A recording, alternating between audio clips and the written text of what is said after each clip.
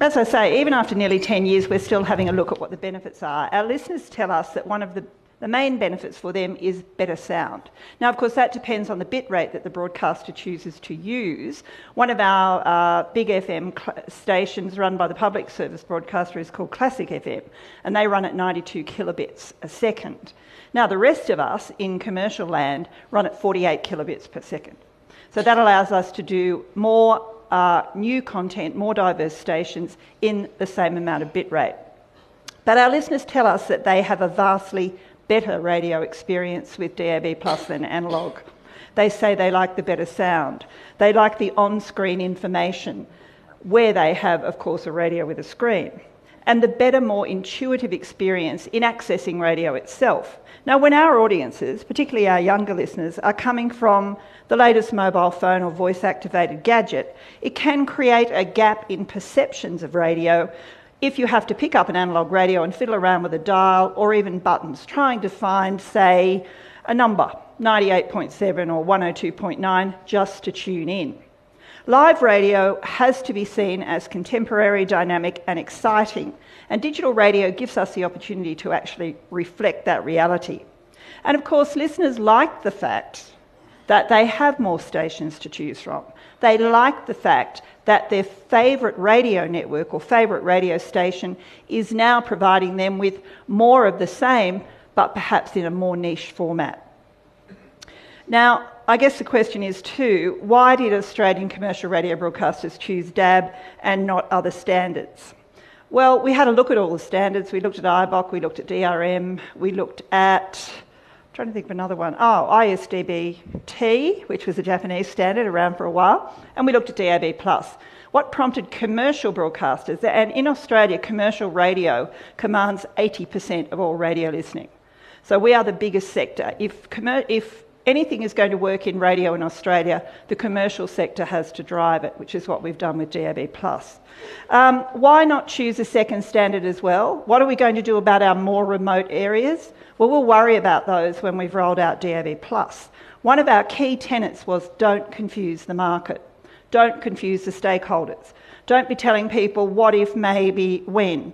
We didn't use any words like that. We said we are rolling out DAB+ to the major population centres in this country, and we will roll it out to population centres of 5,000 and above, or licence areas of 5,000 and above. Once we've completed that rollout, we will look at what other standards are around to suit the more remote areas of Australia. And it may well be that we will look to satellite, it may well be we will leave AM on air in some of those more remote areas because it's got such great coverage. So we had a very clear message to our government, to car manufacturers, to receiver manufacturers. Our standard is DAB+. We had a clear message to retailers. Our standard is DAB+. We had a clear message to listeners, DAB+. So when you're going out to get onto the new technology, you don't have to worry about competing standards or different types of receivers, because in the main population centres and even in the main, what we call regional areas or outback areas, it will be DAB+. One thing we were, as I say, and I'll say it again, you have to be very clear that you do not confuse the market and have people saying, oh, well, I don't know what they're doing. They're talking about 2 or 3 different standards.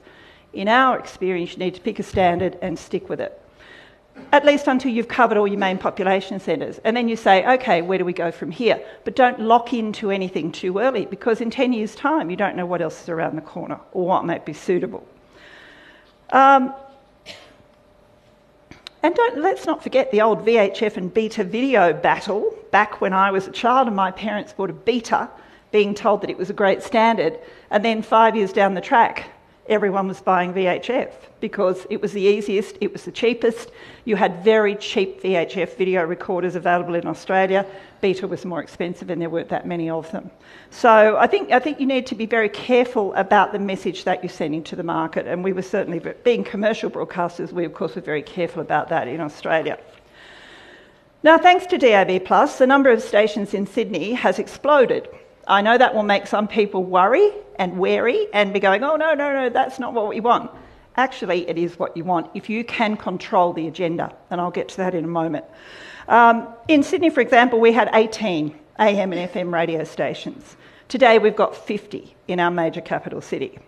The biggest impact our broadcasters have found is that they have been freed from the handcuffs of the crowded AM and FM band, where if you had one frequency you could do one thing. If you had two frequencies you could do two things. DAB Plus you can do 3 or 4 different things, or some sub-genres to cater to your audience. And as I said earlier, keep them listening longer. Our broadcasters now have the capacity to launch new stations quickly and cheaply to test them out. If they don't work, you can take them down. Can't do that with AM and FM. This has enabled them to experiment with new formats, develop new content, find new business partners, which has been key to commercial uptake of DAB+, appeal to niche markets and create pop-up stations, short-term stations for special events. I'll come back to some of the success stories later, but I want to first touch on, as I said earlier, the policy settings that you need and key factors that encourage commercial broadcasters to go DAB+, or even to think about going digital. The radio industry came to realise that if it didn't go digital in a broadcast sense, not just in a streaming sense, but in a broadcast sense, and take up the extra broadcast spectrum, and let's not forget, spectrum.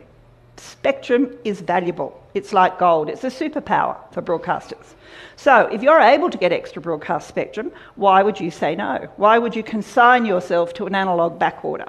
Not really sure about that. It took our broadcasters a few years to come to that realisation. It actually took a new player coming into our market and saying to our government, hey, the radio industry is not interested in DAB+, so let us set it up and we'll control it. Straight away, my broadcasters, my commercial radio CEOs said, no, we're not having anyone else controlling our future, even though it's going to cost us money up front. So we live in a world of ever-expanding choices. And as we finally decided, if we don't give our listeners more choice, new players will. And they are already online. So we need to compete with that, not only online, but in a broadcast sense, in a podcast sense. I'm doing a session later in the week on Radio Alive Everywhere, and there I'm talking not so much about digital, but about all the other things we're doing in Australia to make ourselves multi-platform. So the industry decided to control its own future and take not a 2-year view or a 3-year view or a 4-year view, but to take a 10 to 20-year view. So we then looked to the public service broadcasters, ABC and SBS, who control about 20% of the audience. And we worked with them to take an all-of-industry approach to government to say, hey, we've now decided we'd all like to do this. And the government said, why? And we said, well, we believe it's our future. It's not our future in 5 years, we know that, but it is our future long term. And I often then would hark back to a story that one of our older broadcasters told us about AM and FM. In Australia, we didn't get FM till the late 70s. Now, everyone was on AM. You know, we had top 40 stations, we had, you know, very well-known DJs, and it was all fabulous. Then the government said, okay, we're going to give you, like in Australia, we got our DAB Plus spectrum for nothing. But the government said to the AMers back then, we're going to give you FM spectrum. Half of them said no. Oh no, we're not going to do that. More competition, we don't want that. Does it mean that people will buy a new radio? No, they'll never buy a new radio. Oh no, they're rusted on to 2UW, whatever that frequency is, an AM frequency. So as a result, half of our broadcasters in Australia are still on the AM dial. And they often hark back to that and say, why? And we got a whole lot of new competitors came in because the government said, you don't want it, we'll give it to someone else. And that's a lesson for the ages, I think, for radio broadcasters in particular, who tend to be very short-term and very blinkered in their views, in my experience. And I say that with all the love in the world, because I love my radio broadcast members. So the commercial industry then got together and said, okay, what do we want from the government to enable us to go DAB Plus with confidence, to enable us to invest and take a risk? Because that's what we're doing on this new technology. What we got them to agree to were free spectrum for each existing commercial broadcaster. So each existing commercial station, whether it's AM or FM, received 1/9 of a multiplex, or 128 kilobits, and the right to keep the AM or FM spectrum, plus the option to bid for an extra 1/9 of a multiplex if there was any multiplex left over. So everybody got their 1/9 or 128 kilobits per existing station on the multiplex. If we had spare spectrum left over in a city, in some we didn't, in some we did, then the existing broadcasters only were allowed to bid for that spectrum up to another 1/9 per existing station. No restriction on the use of the spectrum or format restrictions, so that we could experiment and innovate content and try new programming. And more importantly for us as commercial broadcasters, no new competitors and no new DAB Plus licences for at least 6 years under a use it or lose it rule. So the government said, all right, we'll give you that, but you have to use it, you have to promote it. One of the conditions of getting the spectrum for nothing was that we had to run promotional campaigns, which we would have done anyway, but it was good to use as a bit of a stick with the broadcasters as well. But we said to the government it's important to protect the commercial investment while broadcasters are carrying costs for both the analogue and digital broadcast. Yes, it's an extra cost, of course it is. But you've got to invest in the future. One of our more negative members said this is defensive investment. Others were going, this is offensive investment. We're moving forward, we're moving into the digital age. One of the older members said, well, I see it as necessary investment, but it's defensive as well, to defend our position. But the government agreed that we did need encouragement to invest in the development and the promotion. In Australia, joint venture companies were also set up by existing broadcasters in each area to own and operate the multiplexes and share the costs. So you can see here how the broadcasters retained control of every facet. We said to government, we don't want a third party having the digital licence, the licence for the spectrum, because we have the licence for our own spectrum now. So we want to have digital licences. We might contract out the actual running of the multiplexes, which we have, but we want the right to hold that licence because we don't want to be separated. We don't want a gatekeeper between ourselves and our spectrum and essentially what we can do with our audiences. So we're a pretty big country, Australia. We're as big as North America without Alaska. So we decided on a phased approach, which is the 5 major capital cities first. Straight away, we've covered 64% of the population. By starting at our largest population centres, we got the biggest bang for our buck, I guess, and it made it easy to market because we marketed across the 5 centres. We then set up trials in Canberra and Darwin, and we're now about to convert those to permanent services, and we're launching in Hobart, which is in Tasmania. We've also identified another 15 regional centres for rollout in the next 3 to 5 years, and that'll take us to over 80% population coverage. DAB Plus has improved radio services in many ways in Australia. But one of the best ways, it's allowed us to think outside the box. It's allowed experimentation. So we have stations that have been set up for kids, stations that have been set up for supermarkets, talk about looking for new business partners. That's one of the areas where we found new investment, not coming from within radio, but from sponsors. So just moving on, an example of the new content is Kindling Radio, which provides radio for children and their parents. The age group targeted is 0 to 6, so it's preschool. So educational programs, music for different times of the day, and chat shows offering parental advice. Kindling has partnered with a leading childcare provider to introduce a new play and learn program into 24 early childhood centres. Now, this is just a pilot.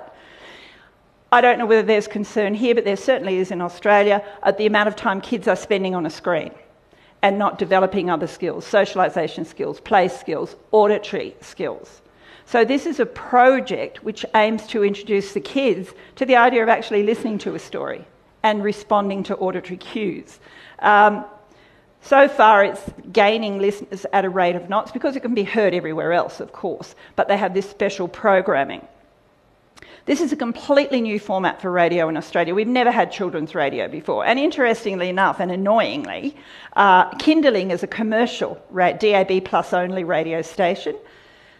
About 2 years after Kindling launched, it's now starting to be very successful. Our public service broadcaster has decided to launch a children's station as well. So interestingly enough, our ABC is being reviewed at the moment, so we put in a submission saying if we find a successful commercial format, why are they copying it? That's not their charter. Anyway, that's another issue I think that we all have to deal with. Another area that's ripe is foreign language stations. Or not foreign language, but languages other than English. Australia's a very, very, very multicultural country. We've got people from all over the world, and they want to hear news, music, free to air. And don't forget, radio is free to air. So Rhythmos is a commercial station in Melbourne aimed at the Greek community.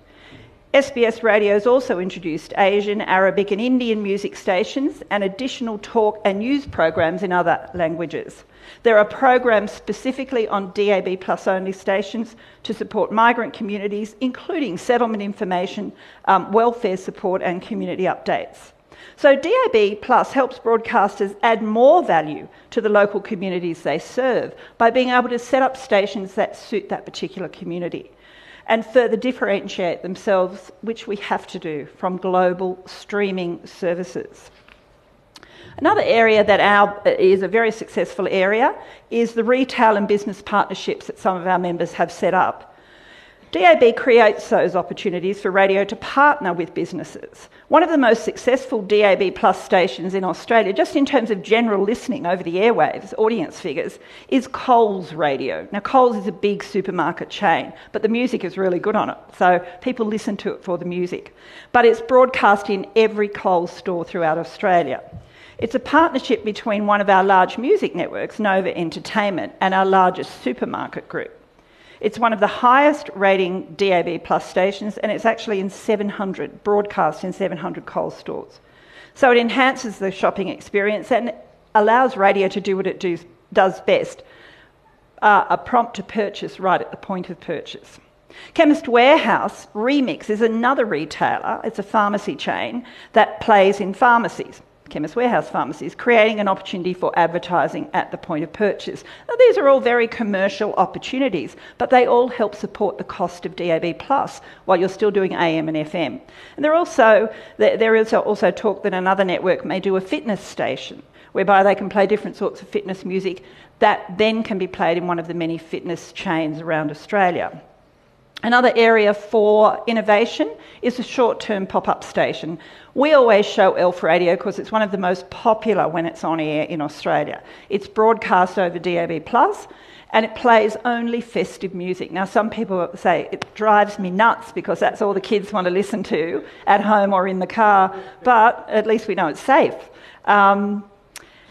And they start 6 weeks before Christmas. There's a lot of Christmas carols and Rudolph the Red-Nosed Reindeer. And they then continue to play sort of holiday music until about mid-January when the station winds down again. But their listening figures have grown every year.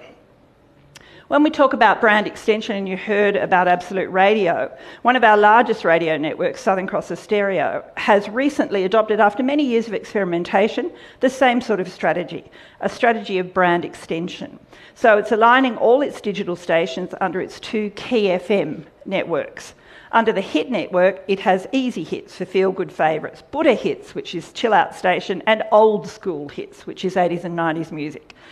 Under its Triple M, which is a rock brand, it offers 4 additional DAB Plus formats. Triple M Modern for alternative rock, Classic Rock, Greatest Hits from the 60s and 70s, and Triple M Country Rock, I think. So these brand extensions continue to build strength around the key network brands. So you're still branding it with your own network, but you're giving your listeners something different to listen to if they don't want to listen to your main brand. So you can see there are lots and lots of ways that commercial broadcasters in Australia have used the extra spectrum. And I think it's taken us a few years to work out how we can best use it and what formats suit different audiences and what business partnerships may work. But, you know, we always say, as we did from the UK, you need to learn from the people that have gone before and have made mistakes. So with the adoption of DAB Plus increasing and beginning to reach critical mass, I know that's very hard to read there, I'm sure these slides will be provided to you, it was clear that we needed to quantify the size of the audience. So for a long time we didn't even talk about the DAB Plus only stations' audiences. It's like a family secret. Everyone was saying, oh, you know, the audiences aren't that big, we've only got 200,000 people listening to that one, and oh, that's terrible. Then we looked at our friends in television and they're marketing audiences of 50,000. And monetising them with their extra digital channels. So we said to ourselves, radio needs to get that chip off its shoulder, stop going, oh, radio can't possibly do this, radio shouldn't be out there talking about an audience of 2, that's not a very big audience. You know what? There are advertisers that would like to target that audience of 200,000 who are listening to 80s hits, because that's a certain demographic. So we finally persuaded the broadcasters to release figures on the DAB Plus only, because we survey 8 times a year, and we release figures on the main stations, AM and FM, on the analogue stations, which include any listening via DAB Plus. This year, we actually, at the start, we just released global figures because we were also very scared of what might happen. But this year, we started releasing actual figures at each survey release with the main station releases. And what we've heard from agencies is, at last, now I can buy a whole network, knowing what you've got. Now I see your accumulated audiences. And we actually see that, yeah, there's 80,000 people listening to a country station. I can buy that audience because that's an audience I haven't been able to access before. Now, just an example of the SCA aggregated audience reach, using the data now, Southern Cross is aggressively demonstrating that with its DAB Plus only stations, its total audience reach has increased to 5.3 million. Now, this is since we started releasing these figures this year, in January this year, an increase of nearly 7%. 4.6 million people listen via FM only. 344,000 of their listeners listen to both FM and DAB+, and 335,000 listen exclusively to their stations via DAB+. So they're pretty interesting stats that they're now taking out to advertisers and saying, our audience is growing through DAB+, we have these extra channels.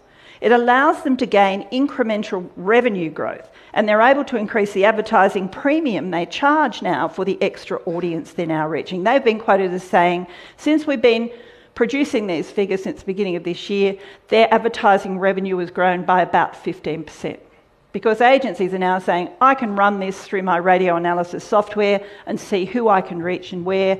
And I didn't know you had an extra 50,000 listeners in Melbourne that were listening to Rhythmos Greek.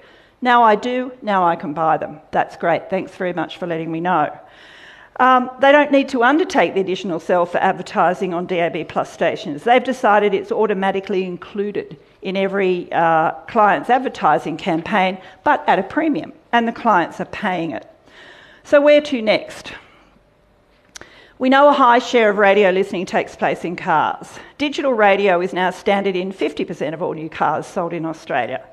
We've received great support from car manufacturers. We used to hold workshops for them in the very early days where we'd fit out a Hummer and we'd drive it around each of the capital cities, switching between AM, FM and DAB+, so the car manufacturer head of technology could see what the difference would mean in their car. Now, that cost a lot of money, but it was worth it. As I say, we've now got DAB Plus available in 42 different vehicle brands in Australia, including the major sellers for us of Toyota, Hyundai and Mazda. But as well, BMW, Porsche, all of those guys have got it in as well. With the march of Apple CarPlay and Android Auto into car entertainment systems, DAB Plus gives radio a stronger platform for innovation. We're working with car manufacturers to further enhance the way DAB Plus and hybrid radio will look and will work in cars in the future. It has to be the same experience as they get from an app. They have to be able to choose your station on DAB Plus as easily. They shouldn't have to be finding 104.1 Today FM in Sydney. Consumers expect more. They want radio to be available on every device, and they want more personalised services and interactivity. Through hybrid radio, which you've heard about, DAB Plus and the internet work perfectly hand in hand. We in Australia see a multi-platform future for radio, with the backbone being broadcast, and being broadcast into the foreseeable future. Because broadcast is reliable, it's free. When we talk to emergency services organisations, we do a lot of work with them in Australia, because we have MOUs with them all, they say, we have been talking to car manufacturers about not taking broadcast radio out of cars and relying on streaming because it's not reliable enough for emergency services. Now, when we talk to car manufacturers and say, well, we never hear you talking about radio in cars, DAB Plus, yes, but AM, FM, DAB Plus, you're always talking about connected car. What does that mean? And they say, oh, broadcast radio is not sexy, so we don't talk about that, but we'd never take it out. Because if we take it out, then that reliable emergency services message channel is gone, and we can't afford to have that happen to our drivers. Now, the fact that we believe it's multi-platform is evidenced by the fact we've got one industry radio app. Now, only about 10% of all listening to radio in Australia is via streaming or via app. Sometimes a little bit higher depending on the station. Most of the listening is via broadcast. 30% of listening in the 5 major capital cities is now via DAB+, a DAB+ device. We joined together and formed an industry app called Radio App. Again, it's all about accessibility. It's not replacing broadcast radio. So as I said, I've got 1 minute to go. Radio stations are no longer just radio broadcasters. We're also brand merchants. We're content providers. We're multi-platform entertainment companies. But at the base of it all, it is a broadcast technology that will carry us into the future. Now, maybe 30 years from now, we won't need broadcast. People have been talking about the demise of broadcast now for probably 20 years, since the internet came around. But I think DAB Plus combined with the internet via hybrid radio will enable the interactivity that our listeners want, but the reliability of receiving the information via broadcast where they can. Now, just in conclusion, we've just had PricewaterhouseCoopers do an entertainment and media outlook 2018-2022. One of the factors they pointed to in the resilience and ongoing longevity of radio was they talked about podcasts, they talked about streaming, but they also talked about DAB+. So with that being said, I would say radio has a very healthy future and DAB+ will be part of that future. Thank you. Thanks very much. With a radio professional's exquisite sense of timing. Brought it in exactly at the right moment. There are a couple of questions. Yes, Nick. Hi there. With the run-of-network cell, that seems to be the advantage of being able to, like the Triple M example, you're selling the FM brand, but you're also approaching advertisers for an aggregated sell across all those other channels. What other innovations have the Australian broadcasters done in terms of on the planning side and on the trafficking and scheduling side? Because that means, for example, that now you're selling run-of-network advertising. Programmatic isn't quite yet a thing in traditional radio yet, but has there been advances in the planning software and in order to be able to do that, or is that still a very manual process to book those ads? Oh, well, it's funny that you should ask me that, because we've just got to the end of phase 1 of our automated holdings project, which will enable, and that's just automation of the holdings for radio networks, but it cuts down on the manual input by agencies and direct clients and ourselves of booking for whatever. We're now including podcasting and simulcast in that as well. Our next phase will take us to, so that's done, and that's out in, we've got every agency, every commercial radio station in Australia is using that system. So that's automated holdings, step 1. We're the only industry in Australia that's done that. It's one, it's like an API that everybody can plug into, so you don't have to change your systems. Our next phase is doing an electronic booking module for agencies, a direct module for the large direct clients, because we all know that in every jurisdiction there are large direct clients that will buy their own radio. And then we have a mini holdings, which is where one network sells for another in a particular region. At the end of July next year, we'll have a programmatic ready API. So we're not at programmatic yet. That is a fair way away.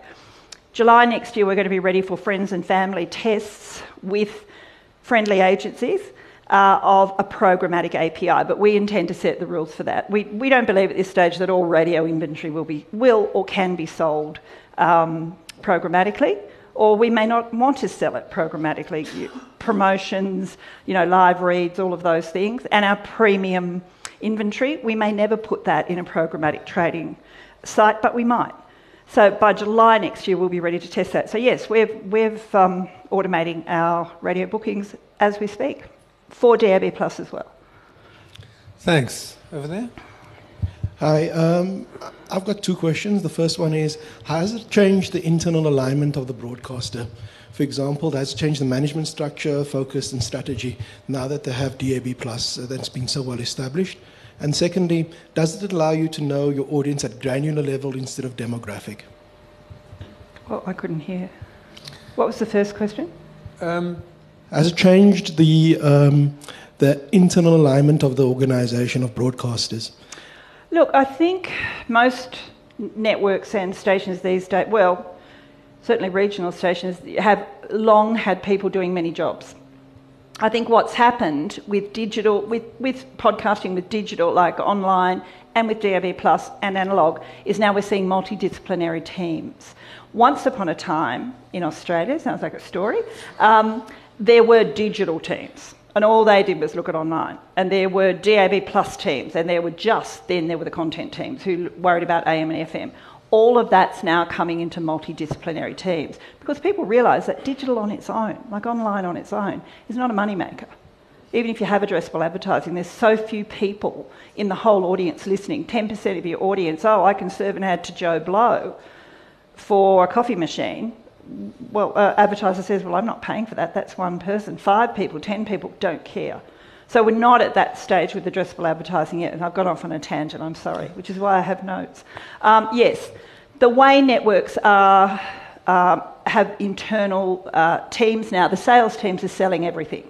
They're not just selling one station, they're not just selling digital, whereas they were in separate teams in the past. And the same with the content producers.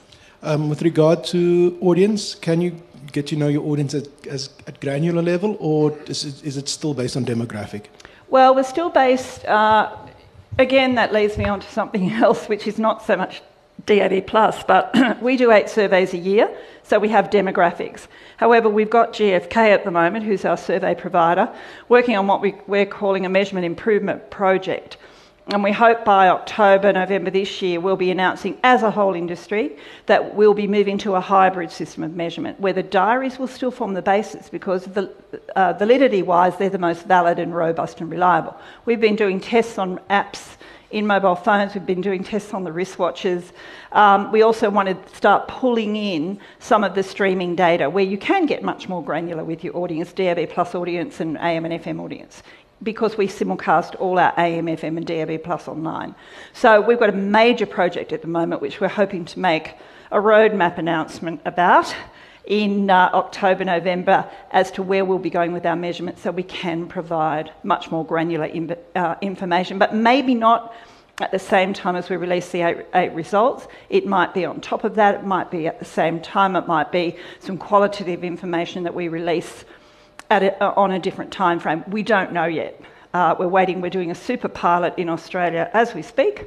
And so, as I say, we're hoping to make some big announcements about that towards the end of the year as an industry. Thank you. Mike. Thank you. It's Mike Kluniger again.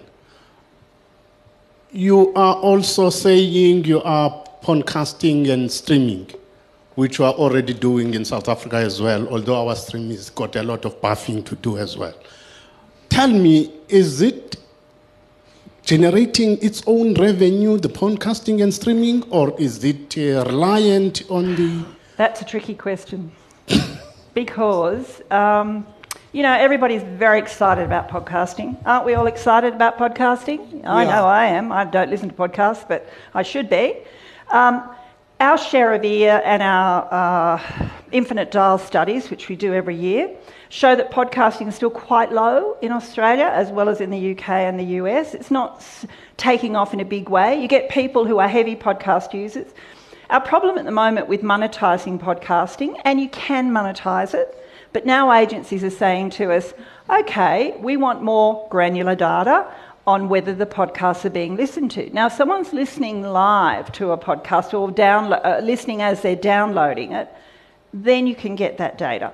But if people are downloading and listening later, then you don't know how many people. Just downloading a podcast, our clients are now saying, it's not really enough information for us.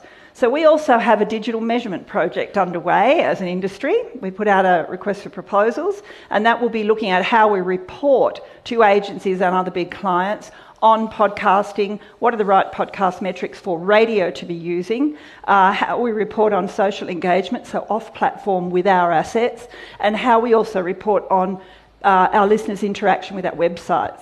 So that will take in, you know, it's a little bit off the DAB plus, but you know, what we're finding is we're running 4 or 5 or 6 major projects, and it encompasses everything.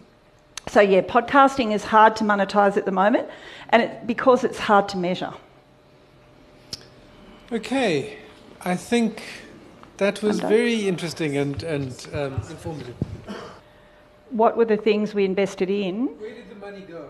The money that we invest, I mean, the content, I won't say it costs nothing, but if you've got a whole lot of content providers or content creators already in your station or in your network, providing content and dreaming up new ideas of what to offer is not hard. In fact, you probably have too many people with too many ideas for DAB+. The upfront money went to the transmission because we had to buy transmitters, we had to buy multiplexes, and we had to buy studio muxes. Now, that being said, and it costs a lot of money because we did what the CEOs called rolled gold in the metros. We're not doing the same in regionals. It's much cheaper to roll out DAB Plus these days than it was 10 years ago. I can tell you now. And if we were doing it in metro now, we'd do it a slightly different way. We'd do it a cheaper way, I think. But that's where the money went. But then because we owned the JVC, we just appreciated that. And recoup some of that money in terms of, you know, ongoing OPEX cost. They had paid lower fees because we were recouping depreciation. Does that make sense? Yeah. Thank you very much.